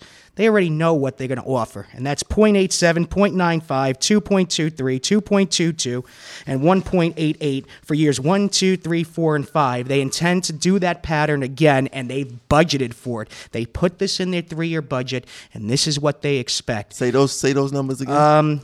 They anticipate wage increase assumptions follow the TW pattern of the contract starting in 2012 as 0.87, 0.95, 2.23, 2.22, and 1.88 for years 1, 2, 3, 4, and 5. And of course, that's what we similarly ended up with for going from 2012 to now. They anticipate that in their budget to be the same again, and that's what they budgeted for. That's a new report right there? Well, it's not new. It's their report, their budget from 2016 to 2019. They do them in 3-year increments. Oh, okay. So they already assume there'll be a 5-year contract, and they budget for this. If they didn't have any belief that this would happen, they would have budgeted differently. They pay these bean counters lots of money. Unless they had an idea that this was going to be the same thing again, they would have handled it differently. Okay? That's what they did. I mean, it's on their budget. That's crazy. So don't be surprised that if these feelers that are going out start saying, well, what would you think of this? And maybe a little bit higher. So and of course, that's what the increases close, were about 1%, 0.95, So they said, all right, we'll get here and then we'll give you, a 0 and 3 ones and that'll make it up. And that's what they do at that main table. Okay? That's what they did. I want to hear what the main table shit is. What happens first, the main table or the departmental? What normally happens first? Well, generally there's usually negotiation going on simultaneous levels. So you may have say departmentals going on, and then you may have main tables going on at another time on that particular day. Generally, they will allot a certain time when they will try to see if they can wrap up the departmentals. And then whatever's not dealt with, then generally what happens is a lot of that stuff gets pushed to the main table. And the main table is basically, that affects the entire membership. So you could be negotiating on sick leave, on discipline. Article 1, Article 2 of the contract, that deals with the entire local. When you start getting into Article 3, then you start getting into the different departments. And every department will have their negotiating team as well. The departments set their own schedules. So the main table, negotiates separately, and they have their own arguments, and Basically, it's all your top general demands, and then like what Mike said, then later on, everything gets combined to the main table when time gets tight. That's why you keep a deadline. You don't ignore a deadline because you want time to get tight. You want to speed up negotiations. You want to put the pressure. You want the press outside. You want to have that action. You want to have that anxiety. You just don't want to be like, oh, okay, is it good for you? Can we meet next week? That's not how you negotiate. And, unfortunately, I see that happening again, as it did in 2012/13/14. I see the same thing happening again, that there's no immediate necessity to meet. This is, the members really need to know this. And, if you don't mind, because I heard this mentioned before, it's the boots thing. And the reason I bring it up is because it was an article in the Chief, which was floated by the union. And it was floated by the union because it's probably something they already worked out. So what you're doing is you're orchestrating the fight and to bring home the bacon, to show that the fight was victorious and blah, blah, blah. It's a show. But what disappointed me was the article itself. The article had no substance. If you read it, it's just a whole lot of blah, blah. He said. These guys aren't even paying attention to what they're commenting on. And I'm going to give you an example, because this is a microcosm of everything that's wrong. What we talk about on this show week in and week out. This is the vice president of MOW. This is Tony Utano, and this is what he says about the boots, right? That he set up a committee with management 9 months ago, and they only met once, and there was no follow-up. Now, this is a quote, right? So my questions are, who is responsible for the follow-up? Now, if this was a management union committee to talk about the boots, meaning the boots are uncomfortable, and I'm assuming that they were just zooming in on, the heavy-duty work boots, the safety boots, not work shoes. That was the union showing up to meetings that management wasn't showing up to? Was management showing up to meetings the union wasn't showing up? Was anybody calling meetings? Were people not picking up the phone? Why was there no follow-up? If Tony Utano was the one that put this together and he puts this in the newspaper, why was there no follow-up to this committee? I'm assuming it's called a boot committee. I don't know if they were going to talk about anything else, but because the article did not specify what the committee's name was, we just called it the boot committee. Now, the boot committee didn't meet. If the boot committee had met and the boot committee had decided that, these boots are bad, because the union did studies, lower extremity studies, feet, ankles, knees, hips, lower back, musculature, the lower musculature as well. If Dr. Frank Goldsmith, who's working for Union Safety, had done a study on the boots, then those specifics would be brought to the committee, and they would not be in dispute, and therefore it would not be a contract demand. What is going to be the contract demand? That they are going to be given better boots, or they were going to be reimbursed at a higher number? Even the number quoted in the article was $70. That's all it takes, is $70 per member to make the boots better. That's it. And a committee didn't follow up and couldn't solve this. So now we're talking about it in main table contract negotiations, and it's a top issue. It's a top issue in this article. This article is such a disgrace and insult to any intelligent member. I'm really pissed that I read it. I'm hearing that the contract for the boots is up next month. For a new vendor. Yeah. Everybody's got a cheap boot. Don't matter who you go to. Yeah. I mean, even if you have somebody like Red Wing, they have a cheap boot division. Specifically made for transit. For transit workers. Because they bid on it, right? They find a way where, X amount of units will result in this much of a discount. I mean, that comes down to how the MTA doesn't mention the charge of how much a patch is when you go on the uniform site for a uniform that you'll never friggin' see. Yeah, you know? but going in this article, the specifics, the technical specifics of the boot, of what makes a boot comfortable. What do the studies show? These are the details that we need to know, that we want to read about. We don't want to read about, the boot's uncomfortable. Everybody knows that because it's a cheap boot. But why? And what makes it uncomfortable? Did anybody take the boot apart? What's in the sole? What's in the insole? What's in the instep? I mean, If you wear it long enough, you don't have to take it apart. These are things that how much did the boot cost to manufacture? Where is it manufactured? Now, you don't want to get into that because then we start getting into the uniform shirts with... But the article says nothing. And actually, I'm disappointed. And I reached out to the editor of the Chief, and I want to talk to the reporter who did that article, and just took the union's lame input and never really did an investigative reporting on it. When the last time they wore those boots? Forget about it. They won't even let you in the building with the boots. Now you're going to mess up the carpet. They make you leave them outside. That was like... Do we know what the guarantee is even on the boots? Because I had a pair of boots that I only had for 6 months that literally split in half. So that goes right down to cheap boot, because if it's a brand new boot, 6 months is pretty much still a brand new boot. Split in half, suspect.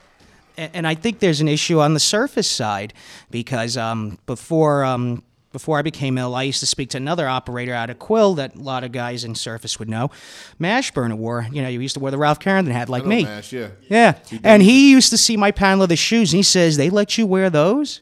Now, at MTA Bus, we have no footwear requirement. As long as it's black, no logos, it could be sneakers, as long as it's all black. Okay? So I wear pan leathers. I go on eBay, and I get some, $140 Bates uniform shoes. And I pick them up for $53 because somebody got them off the back of a truck or something, whatever reason they're selling them. Okay? $53 with shipping for a $140 pair of pan leather shoes. I'm wearing them. And it's funny because you mentioned 6 months. I'd go through a pair of pan leathers, okay, which are hard to keep, nice and clean and not scratched up. They'd last a year, okay? And those, and I'm driving a bus, and I'm, come on, you guys know, look at me. I'm not A-shape, I'm not in shape, I'm A-shape, I'm round. I'm over 300 pounds. You tell me a pair of Bates pan leathers meant for parades last a year, and you got a guy like Trevor, he goes into RTO and the boots split apart, you don't even need an exam for him. I mean, just the fact that the boots are unisex is the problem. Yes, men's feet and women's feet are two totally different type of feet. Different, yeah. Yeah. Well, that boot was that was the, I mentioned, I think last week on the show, that was like, they were saying that was the top demand. That was like number 2 out of the top demand. I didn't hear shouldn't the boot be a part of like safety in some form of fashion? Well, yeah, I mean, the whole impetus behind the boot, the whole thing behind the boot is supposed to be, was it shock resistant, among a few other things, and that it may be, but the same token, it's killing our feet. I mean, you're right, it's killing your feet, but it's killing your knees. It's killing your back. It's killing everything. Yeah, and that, when you say it, isn't that part of safety? That's exactly what it is. So that's why my question is, why is Nick Bedell, why is his picture in the Chief, and why is he talking about our shoes and not Dr. Frank Goldsmith, who does occupational health and safety for the Union Safety Department? I believe Nick Bedell got dual employment within our union. Yeah. And I believe he got more than one title. I don't think he's just only the education director anymore. Yeah. I think this year he had a promotion. Yeah, well, I mean, he pushes the buttons. Chief negotiator? When we're told that the office of the president is usually empty, so somebody has to run stuff down there. And I think that him and Downs, they probably do a lot of running the union. So every once in a while they want their kudos, but he does not belong talking about our boots. Has he ever wore a pair? What the hell does he know about them? At least Goldsmith, Dr. Goldsmith, is educated in the field. Nick Bedell's not educated in anything but propaganda. So why is he talking about our shoes? That upset me. That entire article was an insult to every transit worker's intelligence.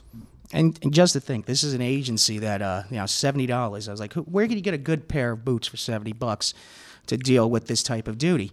But remember, this is coming from an agency that blew a chance at $256 million in grant money for buses back in 2010, 2011. All right, they could have got free money. They blew $256 million there, but they're able to tell us, we'll reimburse you a whole $70 because your employees, you employees are the reason we don't have money. Not that that there's a report, okay? Not that there's a report from the state controller's office talk about how they blew almost $1 billion on buses instead of getting that money reimbursed. And we're the problem. That's what they tell the public. We're a problem. The next thing is that that article is an insult. But, on top of that, why hasn't the union taken that as an insult, hammered the MTA, and got this out to the press, and then, it's little old me, Think about what you said. Well, think about what you said. The union hammering. Sorry, I was caught thinking. And taking it to the MTA. You forgot what union this is? You know what? For a minute I did. I didn't realize where I was, and I am sorry for thinking out loud. What happens is, like I said, if the state controller went ahead and spanked the MTA about, hey, listen, you blew all this money, why hasn't, this is something the union should pick up, saying, hey, listen, they're blaming us for your fare going up. Blame this. This is a, 110-page report from the controller's office. Blame this. Here, go ahead and read online how they blew your money out the door buying a test bus without any criteria for testing. It seemed like they were paying their friends, You got to talk to the mic. The thing about MTA, and when it comes to the controller, DiNapoli, he gets on them a lot. I've seen a few reports, and, I get an email from him as well. I do also.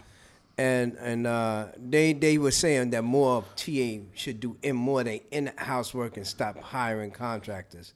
Some of the contractors that when they fail at doing what they're supposed to do, and then they just leave the job because they're unable to do the job. They said they should do more. Allow their workers to do it in-house. Right, because there'd be some accountability to the public and to the state government, and that's a point to go to the Second Avenue subway. I mentioned it on Facebook. You got to keep in mind the top three bidders. Okay, Skanska, Shea, and Schiavone. They were the bidders for the Second Avenue project. Well, one of them got it. Immediately after winning, they formed S3 Construction. And already one of them was already prohibited from, for shenanigans on their contracts. And they formed S3, a consortium company, to do the project. And then the MTA and the governor asking, why is it taking so long? It's like, you banned one of these guys already. Don't you think there's shenanigans when the top three bidders come together to form one company after one of them wins? Do you think that is worthy of an IG's investigation? That's a monopoly. Yeah, but kind of in reverse. But they had to know going into this that, it's like, well, we're going to bid this. Don't you think that would affect the bidding? If they were able to literally almost the next day form S3 Construction, you can't just form a consortium of three companies overnight unless you plan to do that. Right. Now, basically, that's not worth an IG's investigation. But No. But people having dual employment people is. having dual employment, just because that's the problem. Dollars, right. That's heinous. And I wonder what's going to happen on the buses side. What kind of demands are they going to have? Because Trevor's seen both sides of this job. Okay, been a bus operator and a train operator, and he's been around the country on this, and he could tell you that I bet some of those demands, Trevor can enlighten you on this involving other transit agencies that use demand-based scheduling. Disney World calls it magic on demand. A quick question I want to ask everybody here. We all agree that there are problems in this union, right? And that we need to. Oh yeah. Are some of us able to wait for another 2 years, 3 years, or whatever for next election for these people to be removed, or should people start doing actions against the union, whether it's through PERB or whether it's through the labor board, of trying to get some relief for the members? My thing is this. If we want to do something, I would suggest we see how strong progressive action is. This is what I'm just saying. Yeah, and everybody could make a comment after I finish with what I'm saying. My thing would be this. I would ask a member, if you were able to get this union to where you want it to be at, and it would only cost you $1, would you spend that $1 to make your union better? Well, I would. I mean, I'm a retiree, but haven't seen a retirement check yet. Okay. So my that's suggestion would be- I think it's beginning. This is a beginning. Seeing like you see, I had thought about this for quite some time myself, even before I became ill. And I said, somebody's got to be doing something. This doesn't seem right because nothing made sense. The constant discipline hammering, and seeing that you see a new lawyer every arbitration session that Okay, was well, that's going wrong on. in the first place as well because the original lawyer should follow it all the way through to the end. Well, no. That's the way Well, it's you only see the supposed to lawyer. be. I've noticed at MTA bus, you only see the lawyer either a phone call the night before or the day of the arbitration, and the first thing they tell you is say, "Let's make a deal," and it's like, but I'm innocent. And I think that I was saying to my coworkers, I said, "There's got to be something we can do." And I Yeah, looked at the and I'm MTA gonna bus side. suggest We don't have the this. numbers, and then I end up coming across Progressive Action, and I said, well, "It seems like there's some rabble rousing." Then there's facts in it. And you start seeing Yeah. facts. You don't just see the complaints. You see I'm gonna facts. give you There's a good fact there's here. figures. There's actually something tangible to the complaints. And then it's like, well, this seems like it's the beginning. So the thing is that it looks like that this is prepared for the worst, but expecting the best, but always being prepared for the worst. And I think that enough people are going to get angry. Okay, and I think that I would Progressive suggest Action will be this. that vehicle to get those people to that point. My And there could suggestion be would action. Be this though. If you want to start something, if you want to start making some movement instead of just always, we know there's a lot of issues. I think we should just put it out there that let each member put up $1. We Yeah, create that would be a fund. retainer for a lawyer. There you go. There you go. Absolutely. And get a lawyer, and then bring in a lawyer, and we start going to, to let them know what we need done, basically. That is a wonderful idea, and I for one would be up for something like that.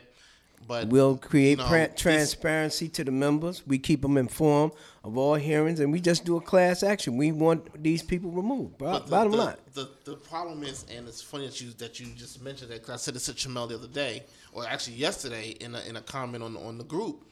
We have 5,000 members in Progressive Action Exactly. now. Yes. All right, you got 5,000 members, but if you go through the posts since Progressive Action has started, you've got the same less than 100 people active. What does that tell you? Well, and then you've got the same parties in the background of other groups. Well, it took me months to say something. Well, Yeah, I mean, no, and Trevor that- knows me forever. no, that- I'm usually the first one to no. run my mouth. And I said, let me sit back and watch where this is going. And I think that's why the membership has gone up. People have sat back and watched where this is going and says, wait a minute, this is more than people starting an argument. This is facts. There's something here. Right. Well, you have a lot of people that are basically in the group. Yes, 5,000 people, but and the same people are commenting and active. But they're basically everybody else is watching. Trust me. Yeah, you have they a lot watch. of They people watching. definitely Yeah, watch. they Watch. watching. There's- And they looking at these comments. But I think I from called the them- beginning, there's a lot more people posting. There's a lot more people commenting, and a lot of times that's how things work. That there's certain people that take the front or on the front line and do more than others. But we got to say to people, there's something for everybody to do. Yeah, whatever you could do, however you could participate, please participate. Go to Progressive Action Facebook page. Go to Transport Workers United Facebook page. Be part of it. If you listen to this program and are not on these pages, join these pages. The thing is with people ghosting, politics is a difficult thing for some people to get into. Yeah. And this is politics. This ain't no sex group. Sex, everybody think they the king, the queen at whatever they do. But in politics, you gonna have to actually read something. You gonna have to actually know something. In this job, you have to have conversation. You have to know something about the contract, something about laws, something about the reps. And a lot of people just don't pay attention. They get all the information from us. Yeah, You see? and a lot of people basically, people really need to break down and become educated and get common sense about what's going on because, a lot of people, and like Tremel said before, a lot of people are complacent, and until they actually experience going down to the House of Pain at 2 Broadway or getting that write-up or nearly facing losing their job or something happening to them, and they don't get and the union does them wrong. Now you want to run the Progressive Action, okay? Well, because you know what? They never got told that this is how bad it can go. Right. I mean, Well- you never would think, like, all right, with me, I was like, oh, I know how bad they can be from the beginning, you know. Well, the same thing thing with is- Trevor. is- I love buses, hated the MTA. I never wanted to work for them, and they snatched my ass up anyways. Well, the thing is with them is that they want you to smarten up until you show them that you just as smart as they are with their game. That's when they respect you. See, as long as we stay divided and we sit here and we have discussions like that without coming up with solutions to these problems, then some of them are going to bed and they're sleeping well. But when you start talking about really getting the members together, just donate $1 to a legal fund, and that we'll get a lawyer and do a class action. Or even better yet. Wait a Sorry, minute. I'm just going to say with the lawyer, it may not even cost Let me anything. say, we got enough people here to put together cases Absolutely. to show the pattern That's correct. of unfairness in the labor Oh, yeah, relations that's absolutely department. correct. There We is got enough- there's enough case we got law enough to stuff defend put it and enough together people. How unfair labor relations is when it comes to dealing with our collective bargaining Right, where it's agreement. actually How they illegal. violate, It's actually you illegal. see? There are things we can identify. These are the areas that they need to be attacked at, because that's where they're attacking us at. Until we smarten up and stop them from doing it and let them know, yeah, we know it's illegal and we're going after you. Well, when I you do it. I think The that's same something way- that's wait a happened minute, but- with the let me connections say- from the toy drive. You But see, in the- New York State, that's what I was going to say. It's like, yes, I agree with the fund. I have no problem with that. But those connections, lawyers, do you know in New York State, the law is once you get that bar, okay, that license to practice law in New York, you have to take one pro bono case a year. You're required to maintain it. It's a public service requirement. But let me tell you so something. When it you comes tell to me that there's labor nobody that wants to lawyers, make their it's totally bones. different. No, that's a requirement for all that hold, that are able to apply to and are at the bar. So I'm not saying that may not want to take that. Maybe somebody does. Maybe we make the right connection, like like with the toy drive. Hey, listen, I know somebody that wants to do a class action. They're willing to do it pro bono, and get your stuff together. I think we can do this. You have to make those connections through politics, and I think that's what's important about it. I hate politics. I understand it. I hate it. But knowledge is power. And once you can get the members together, maybe this is something that we have to do. It's not maybe. Actually, you're absolutely right. We have to do that.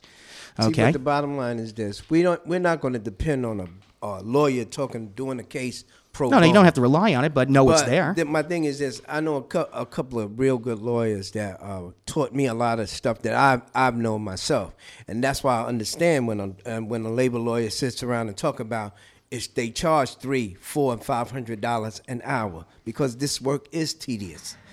And you to look up a lot of this stuff. A lot of this stuff is old law, new law. Some of it's still on the books and not even utilized. Some of the laws that are still there. But the point is this: is start making a move to do something instead of just talking about it. Start making stuff happen. Members are upset. There's more disgruntled members down here than you can believe. And if you could say to them, if you want the union that you want and it will only cost you $1, let's see how many of them will give you that $1. I'll donate $50. Personally, Nah, I'll donate how about that? I'll donate personally, 50. I don't care how much it is. I'd rather have somebody hungry, whether they working for free, whether it's $500 an hour. If you ain't getting nobody that's hungry, they ain't gonna put in the necessary work. And that's why. But I you said, do need- just you do don't need a just good walk firm. up and pick a lawyer. Now I've sat around and talked with a few lawyers during elections, after elections, about various issues. I've talked about lawyers that just don't want to deal with TA. Period. Oh, yeah. Just don't want to deal with them. Period. Because the But- I was warned in advance. I know a guy. I give him a name. I joke with him. I call him a junkyard dog because he's one of them types that he liked to fight, to scrap. He liked to fight, and I respect that. You see, because TA has a mentality it's like you come and biting at them. And they shake you off and kick you away and you run away and you going by your business. They won, but I got a guy there that'll turn around. He'll stay on it. He'll address everything we need to know. He'll tell you everything, how and what the process is. A lot of it I know myself, but the bottom line is this: they're not going to respect anything, especially this union, until we start really going after them. But Okay? there's Bringing also a them up on downside to charges that. is very important. Perb, we got a few people that can prove a perb case. You know, when you got a division chair making a statement like this, the New York Civil Service law does not apply to New York City Transit, and you can wipe your ass with the law. Jesus. That's about the dumbest. That's Joe Miller. Yeah, Right? Oh, I've seen that, and it's like this guy can't be serious. And this is a total idiot, and you representing us. That's an insult. Oh yeah, that's a total insult. I'm that's just like letting TA know ahead of time. I'm an idiot. And then they say, yeah, okay, we know, we coming with some other you're a piece of cake. Oh, no, it's time to get up out of here. I just want to leave with one thing, just to let you know. All right. In terms of the lawyer part, now, if they think you are knowledgeable, I personally brought an EEO case back in 2008. And let me tell you something, I had a case, and the MTA went ahead and put every lie in the book out there, and the investigators saw that, and like, no, we see through this, you have a case. Yeah. They changed investigators. I get a letter one day. We didn't see anything here. After 2 years of investigating, we don't see nothing here. That's not nothing new. See, I got news. It gets better. I called the investigator. I said, what about the documents they handed you that were forged? I provide a copy of my license with my signature. I did not sign this. That's forgery. Oh, that's a state law. I said, well, there's something wrong here. And they said, well, we're not investigating it. You can go ahead and appeal to my supervisor. Good luck. She clicks the phone. 2 months later, they're bringing me in for attendance again, based on disability, and that's why I filed the EEO complaint. Guess who's now on the directory? The investigator that hung up the phone on me. They will hire people off of another agency to shut you down, and they did that to me, and I've seen it done before. I've seen it do it with an arbitrator. I saw them come out of an arbitration. They're hanging a driver for using the company radio and answering a call. When they initially wrote him up for, well, I'm not going to answer because, I can't pick up the handset.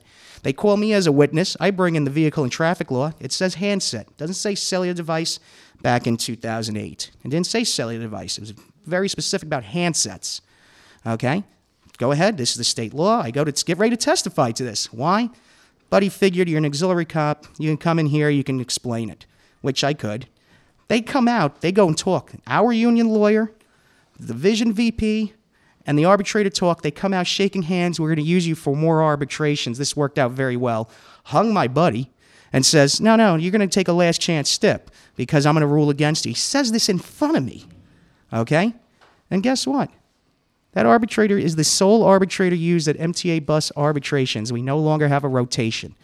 That means that guy is getting paid for this every arbitration. Before we go off, they've been using these excuses claiming that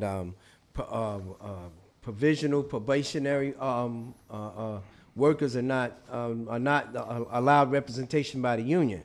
That's not true. Well, under the civil service law, yes, they are entitled to. That's correct. When it's a dismissal, the union has to protect you from losing your job. Right, you have to know your rights. Yeah, has to protect you from losing your job. That's correct. They could sit around and go through all the other routine disciplinary issues, but when your job is on the line, they have to protect you from losing your job. Right, because it'd be in the public interest. To y'all, we heard about a lot of probationaries losing their jobs recently.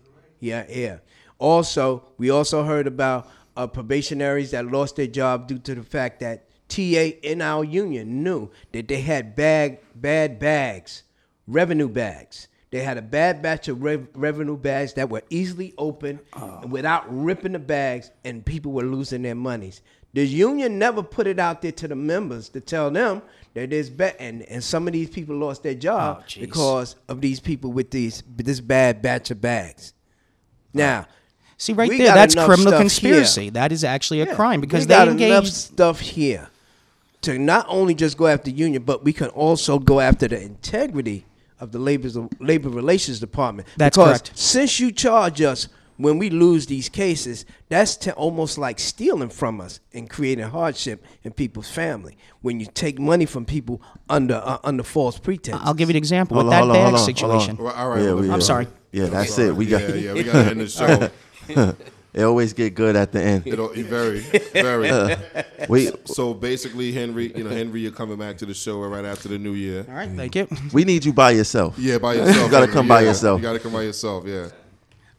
What'd you call it? Let me tell you, Trevor is an asset. Now, I know of Trevor over the internet since I was in high school. And his knowledge on transportation, not just the history, but the operations, the rules, and not just this agency, every agency in the country. He can tell you exactly how this agency operates, how these issues came up, and how they were resolved. Just looking at it from an outside observation and retaining that knowledge. So let me tell you, you have an asset in Trevor, and it's not just the bus. Can I say one last thing before we go? Okay. I want to say real quick to everybody out there, season's greetings, Merry Christmas, and come on down to the mass membership meeting on Saturday, January 7th, the theater at Madison Square Garden. No, more importantly, come to the Transport Workers United Progressive Action meeting December 29th. That's true too. That's more truer than the January 7th meeting. The 29th, yeah, we gonna be there. Yeah, we gonna be there. All right, everybody. You say something, Joe? Just want to say goodbye. Happy holidays, everybody. Thanks for listening. All right, peace, Happy y'all. holidays and Happy New Year. All right, have a good night, everybody. All right, happy holidays, everybody.